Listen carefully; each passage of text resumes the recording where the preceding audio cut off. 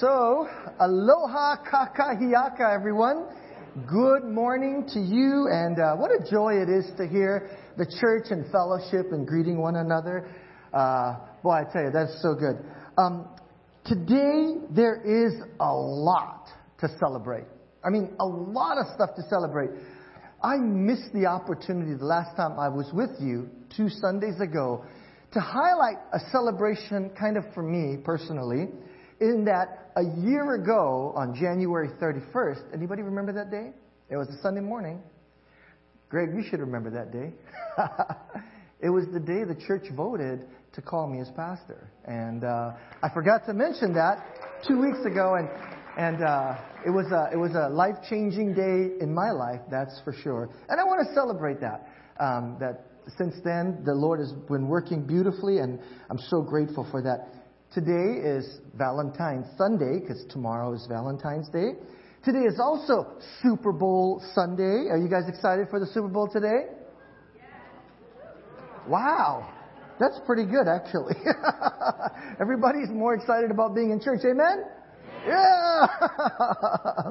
Today we got to celebrate the dedication of Kainoa, which is fabulous. And there's just one more thing to celebrate. Hang on for me. Just 1 second. One more thing to celebrate right here. There you go.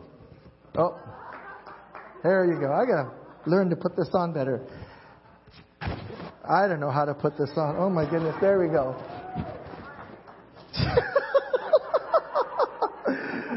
Oh, I see. You got to put the arms in first. Now, I want you guys to know that some of you think that this was a rigged thing, right? And I assure you, as Janet and Greg as my witnesses, was this rigged at all? Not at all. And so, if it's okay with you, I'm going to preach in the... No. Oh, but that was so much fun. And hey, let's give Janet and her crew a great hand. That was amazing. I had so much fun. And I'm just sad that I couldn't stay for the whole thing. Rochelle and I went to the airport because, as most of you know, we traveled to Hawaii. And I spoke at a pastor's retreat last week. And I'm so grateful for Pastor Bob, who came and preached an amazing message. I got to listen to it online. And so I'm so thankful for that opportunity to have people in the church that can bring God's word that way. This past Tuesday at staff meeting, we do a regular review of the Sunday morning service. And as I was asking the staff, how did everything go on Sunday? What were the good things? What things could we work on? Pastor Jeff, who is he's leading a retreat for our college students today. Pastor Jeff, when I asked, what are some of the good things? This is what he said. He said, well, we finally got to hear a really good sermon.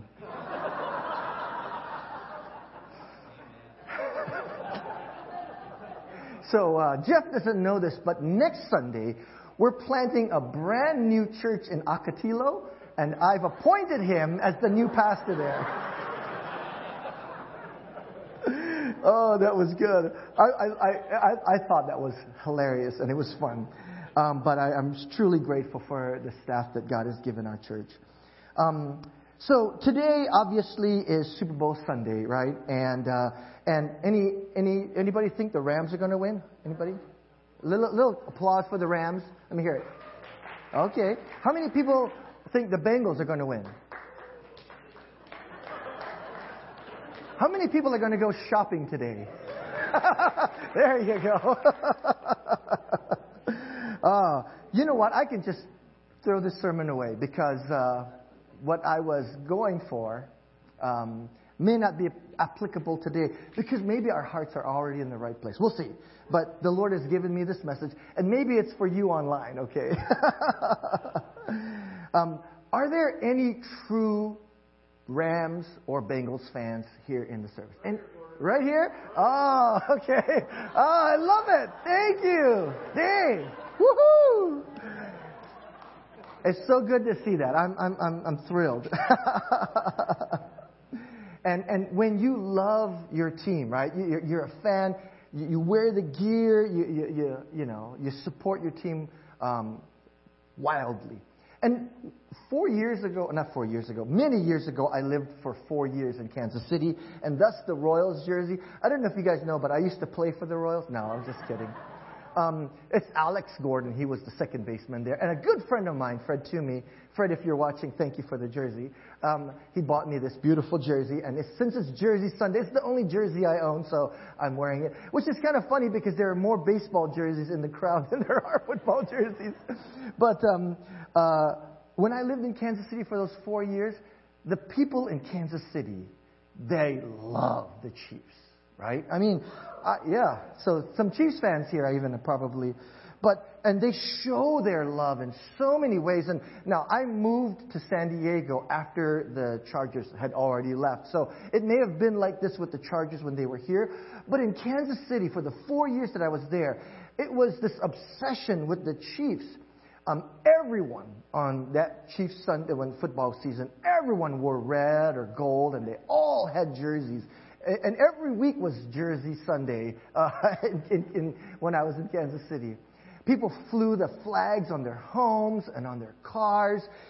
They had billboards, with all Chief paraphernalia. It was just crazy. I mean, the whole town, all of Kansas City loved the Chiefs. And in those 4 years, I got to go to one preseason football game the first year I was there. I went to many Royals games. Now, the Royals really are my favorite baseball team. I grew up really liking George Brett, who was my favorite player when I was a kid. But when you're in Hawaii, the region doesn't matter. You just pick a team because you're in Hawaii. There's no football team or baseball team there. But when I got to go to one preseason football game. And I found that there was another way the city loved their Chiefs. And they expressed it when they sang the national anthem, right? So at the end of the national anthem, in the crescendo, I got to look at my notes. the words in the national anthem say, "O'er the land of the free and the home of the," and then the normal words is brave, right? Now, 69,999 fans, instead of saying brave, screamed Chiefs, right? And there was one Chinese guy that said, briefs. And so we were the home of the briefs for that one Sunday for me. It was hilarious. I share that hilarious story with you because America loves its football, right? It's our national sport. And Super Bowl Sunday is practically a national holiday right now, right? Everybody's celebrating it, except for the people here at Mission Church who have their priorities aligned so well. I love it. And if you're a sports fan, which I am, I get it. We love all kinds of things, our sports, our hobbies. These things are so much fun to get behind and get involved in, and I get it. I love it. But when we invest so much of our emotion and our time, our finances, our energy into something like sports, or let's just use today as football, right? The Super Bowl. People will pay thousands of dollars to go and see the game. And they will travel, to Los Angeles where the game is being played, and come from all over the country, and they're so invested in it, and they go and experience it. But let me ask you, tomorrow at this time, what does it matter?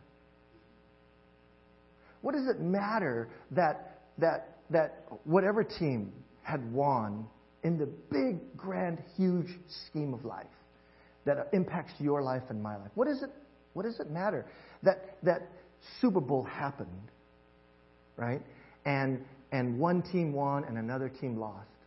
In fact, I would guess that barely half the people in this room could remember who won the Super Bowl last year. I remember, but I bet half of you don't. And I bet that percentage even goes farther and farther down to remember who won the Super Bowl 2 years ago. Now we all know. Thank you.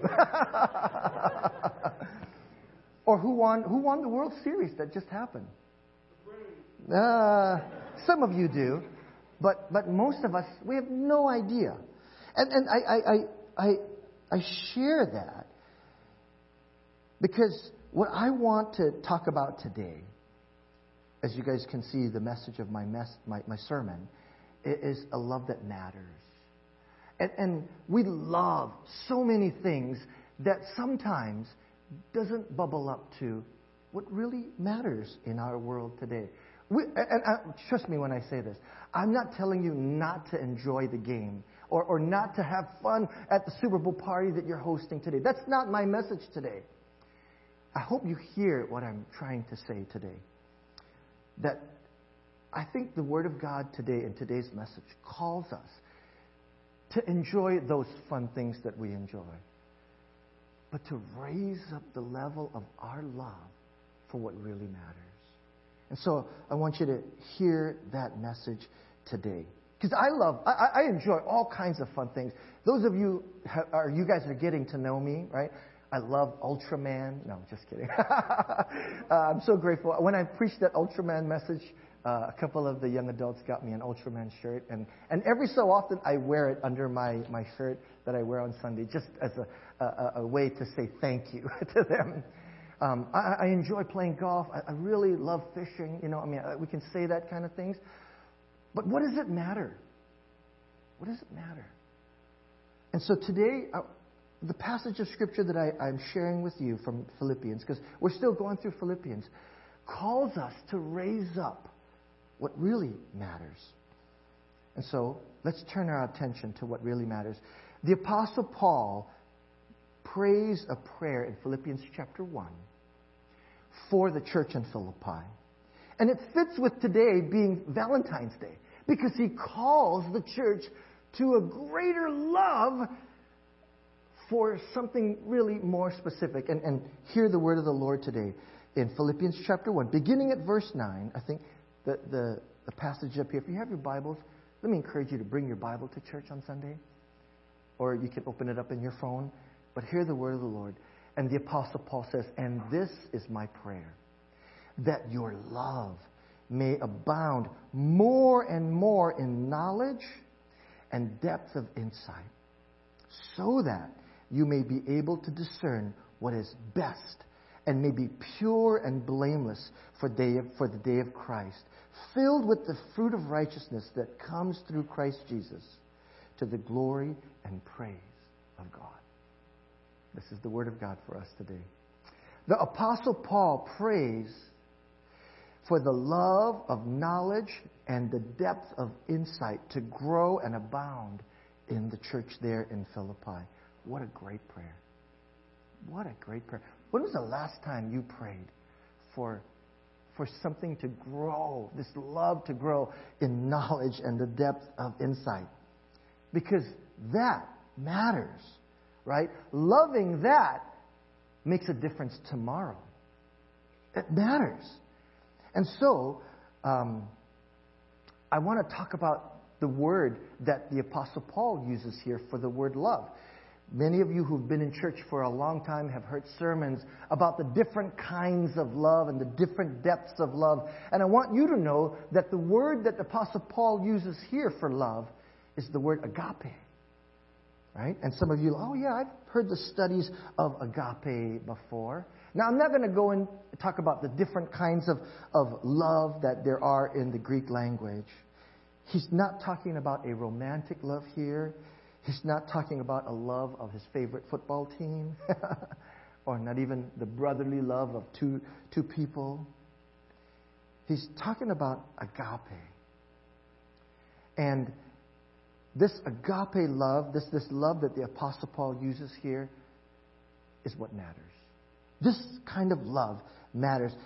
Agape love is not concerned with self. Okay? So often when we talk about love, it's the things that I love, right? This is what I love and this is what it matters to me. Agape turns that around.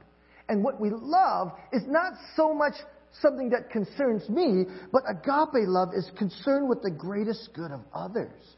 And that's why It's raised up as the highest form of love. Hear me when I say this. It's not an easy love. It doesn't come to us naturally, this agape love. It requires a kind of commitment that it's not easy to come by. And it's hard to find. It calls us to faithfulness in a way that sometimes is not natural to us. It calls us to sacrifice without expecting anything in return. This is the hard agape love that Paul is talking about here, and he's praying for this beautiful ethic, this love that is above other loves, to abound and grow in the life of the Philippian church. And that's what he's praying for, that their knowledge and their depth of insight will grow. And there's a result of this prayer. He says, I pray this for you, and look at this, so that you may be able to discern what is best and may be pure and blameless for the day of Christ. To be filled with the fruit of righteousness that comes through Jesus Christ to the glory and praise of God. Church, I want you to know the result of this love matters. Loving this makes a difference for tomorrow. Tomorrow morning when you wake up and this is growing in your heart and in your life, that makes a difference in this world. It makes a difference for you and for the people around you. And that's what the Apostle Paul is praying for the church in Philippi. For this love to abound. But this love that he's talking about and what is to abound in them is specific. He says the knowledge and depth of insight. But the knowledge and depth of insight of what? And if you look at Philippians chapter 1, there's this beautiful recurring word that shows up again and again and again. And if you just read it casually, you may miss it. But the Apostle Paul uses this word 8 times in the 4 chapters of Philippians. 5 of the 8 times is found right here in chapter 1. And that word is the gospel. This beautiful word, the gospel, is what the Apostle Paul is referring to, that the church there grow in their knowledge and their depth of insight to what the gospel means and how that gospel makes a difference and impacts their lives. The gospel, that word gospel, we know, is the good news of the saving message of Jesus Christ. That is what the gospel is. And the Apostle Paul prays for this church in Philippi, for their love of the gospel to abound and to grow because the message of the gospel matters. The word gospel in Greek is euangelion. That's the word euangelion. And it translated means the glad tidings of salvation through Christ Jesus and the proclamation of the grace of God in Christ. The proclamation of the saving message of Jesus Christ. And church, I want you to know that loving the gospel matters. And my message for you today, my message for me, for all of us, is that we would raise the love. That the prayer that Paul prays, that the love would abound more and more in the knowledge and depth of insight for what the gospel means for you and for me. Because understanding the fullness of the gospel makes an impact for all of us. It changes our perspective on life. You know why? Because the gospel gives us a perspective, not just of what is happening now, but it broadens our perspective to see life in light of eternity. Because that is what the gospel brings to us. And when we look at life in light of eternity, And this beautiful saving message that comes with the gospel, it changes our perspective completely on what is going on in our life today. And you know all the hardships that are right here in front of us that we've been facing for the last 2.5 years? Well, I want to tell you something, church. They're temporary in light of the gospel. And when we get all wrapped up around all of the struggles that we face on a daily basis, we lose sight of what Paul is praying for our love to grow and abound more and more in. Because I'm going to point back to Paul's life. And I'm going to just show you how Paul not only prays this and teaches this, but how he lives it as well too. Oh, this is so good. I want you to know that the gospel doesn't change the hardships in life. We all suffer and struggle with different hardships. I've been praying for the church. I come at 8 o'clock on Sunday morning because there's a group of people that come and pray in the morning to pray over this place, over our parking lot, pray for all of our Sunday school classes. We pray for the Mission Nazarene preschool. And if you ever write a prayer request down, we pray for you. And so here's my open invitation to you to come at 8 a.m. to join us in prayer. Because I believe that if on Sunday morning our courtyard is filled with 100 people praying, this place will never be the same again. Join us in prayer. So the gospel doesn't change our hardships. We all have them. We struggle with them. But you know what the gospel does? It subjects the hardships and the sufferings we face to being simply temporary. Because the gospel is eternal. And our struggles then become temporary. And when we understand that this COVID thing is just a blimp in time in light of all eternity, well, maybe it's not something that we need to just lose our minds over. Maybe it's just something that we need to ask God to help walk us through it. And when we get on the other side of it, we can point back and say, look at what God has brought us through. Because that's what Paul does. When you look at the Apostle Paul's life, boy, talk about a person who experienced hardships in life, right? I mean, if you have your Bibles, turn with me to 2 Corinthians chapter 11. And Paul lays out a laundry list of all of the difficulties and all of the hardships and all of the struggles that he went through. But you know what the banner above that passage of Scripture says? Paul boasts about his hardships. It doesn't say Paul complains about it. Paul boasts about his hardships. And this is what he's boasting about. It's right here. Look at this. I have worked much harder, have been in prison more frequently, been flogged more severely, been exposed to death again and again. He says, 5 times I've received from the Jews the 40 lashes minus 1. 25, verse 25, 3 times I was beaten with rods. Once I was pelted with stones. 3 times I was shipwrecked. I spent a night and day in the open sea. I have been constantly on the move. I have been in danger from rivers, in danger from bandits, in danger from my fellow Jews, in danger from Gentiles, in danger in the city, in danger in the country, in danger at the sea, and in danger from false believers. I have labored and toiled and have often gone without sleep. I have known hunger and thirst, have gone without food, and I have been cold and naked, and besides everything else, this is where agape comes in, his love for others. I face the daily pressure of my concern for all the churches. And is Paul complaining about any one of these things? No. You know what he's doing? He's boasting and bragging that God has got me through all of this. All this is all temporary. What's eternal is the gospel.